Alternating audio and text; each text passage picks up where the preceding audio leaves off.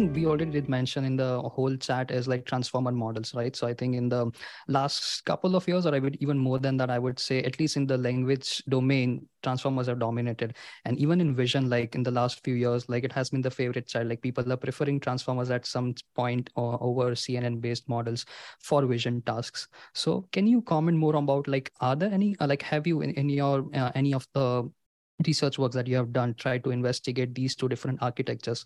Are there any architectural aha moments that make transformers really successful over CNNs and even out of vision tasks? Like they have been very nice for language based models itself. So what makes, like, what is the nice thing that you have noticed about transformer that make it so much preferable by researchers and industry? Yeah, so this is a complicated question to ask, that what is exactly pinpoint, like what is the preferable thing. But like one thing that I found very fascinating and something that I've researched on is that they are a very different paradigm of how you connect things compared to like convolution neural networks or fully connected neural networks. Here, there is like this dynamic nature where this thing called self-attention, where a particular part of the input can decide what it needs to focus on. So like this is called self-attention, where I can decide, like this part of the image can decide that it needs to attend to this other part of the image, and this is dynamic depending on what the input is. So, and this is a very powerful tool, because like for many maybe like for different tasks you need different parts that need to focus on different parts. So this part called self-attention is like one of the biggest innovations, and there are many other architecture innovations that have come up that have made this idea actually be successful. And I think that is one core thing that I have spent time understanding, that what is new that this model gives us. This kind of paradigm of computation, instead of like having a fixed convolution structure and connecting them together. Here, you're allowing this to have different weights on different parts of the image instead of the same weight. Yeah, so that has been something that has been a new innovation. And then, of course, scaling them up has, generated all these emergent phenomena that you wouldn't see in small models. You see in big models or with larger training time, that you see that they suddenly can do reasoning tasks, things that you didn't actually train them for. They're able to do these things. That's a very fascinating feature of transformer architectures itself. Why they are preferred is because they are very successful, right? You try out, like, this is some idea that somebody came up. It's a very principled idea of generating these attention models, and it really worked well, and it gave a big boost, and that's why it's of interest. And not to say that this is the only model. Like people are coming up with all kinds of new architectures which are modifications of these transformer architectures. They are using ideas of previous architectures and coming up with new solutions. So we don't know if this is the final model, right? Like there could be a newer model which has a new clever idea that improves this. Yeah, so that's what I would say. One thing I would point out, like, so I know more on the language side than the vision side. So vision is something that I have not explored that much with, but they're pretty unconventional compared to like traditional language models that we used to have, which were like recurrent RNNs or LSTMs, because they were sequence to sequence models where you would take the whatever input you had some history, and then you would apply the next input and you would process it, so forth. So they were like, over the sequence, they were operating in a recurrent fashion, whereas these transformers are like taking the entire input together and just having a few layers and simultaneously processing this. And that makes it very fast to train compared to the other models. But you're losing this recurrent structure, but still they're able to do these, learn these long range dependencies, understand, like, say, in something that if I'm trying to write like a huge block of text, I need to understand what I meant, like maybe 50 or 60 words before, and it's able to capture that. So that's something that this architecture is really able to do well.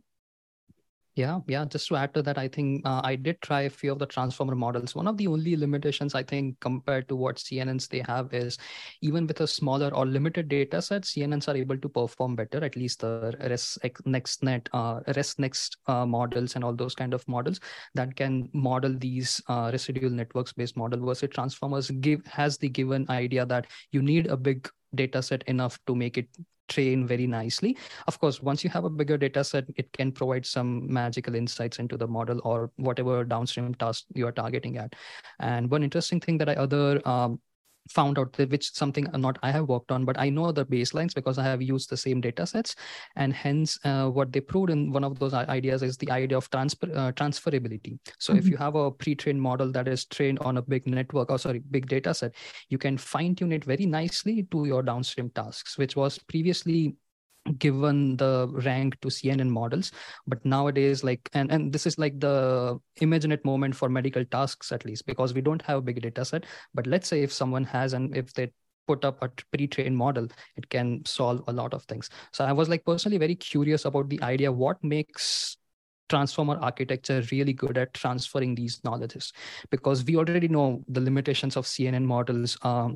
Label smoothing and all those kind of things don't help you in getting these downstream tasks really accurate. But I'm like personally, like, this would be something I maybe hopefully can do it as a part of my PhD, is understanding what makes it so much nice. So yeah. Yeah, it's even surprising that in context learning, like not even fine tuning, if I add I add some examples in my in context, like in the lines. So like say I say that I've already taken a trained large language model, and I just put it as an input. I give it an example of some problem and I ask it to solve it. I'm not training it again, but it is able to solve this by seeing only a few examples of this, right? So it's able to even learn in that form without fine tuning. And this is great because I guess there's some part of the network that is storing all this information. And when we give it some input, it kind of decides where to focus it on. And now it can like use that to predict. And understanding this is a great thing because this is very powerful.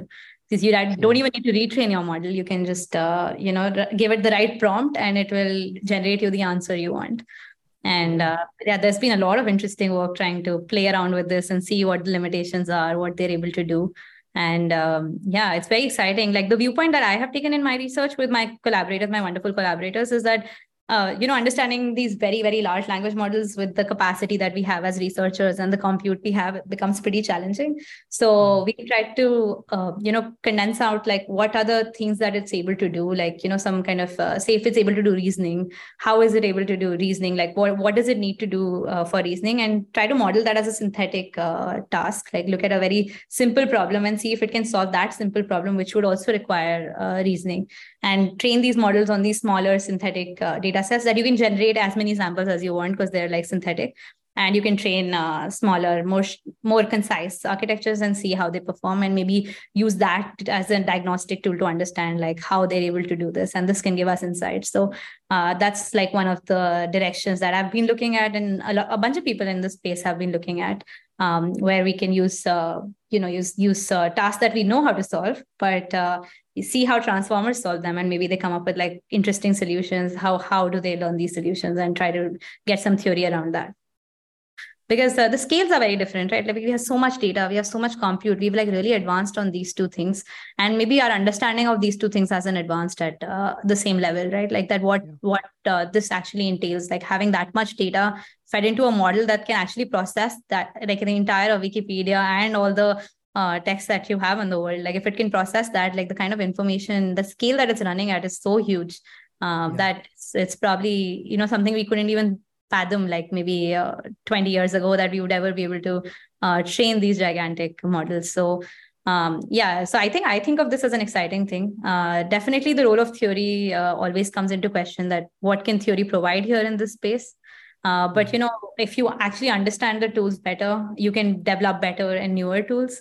Like this, you can go back to any example in history where we had the technique first. Maybe we had fire, but we didn't know how to control fire, so we need to control fire, or any kind of tool.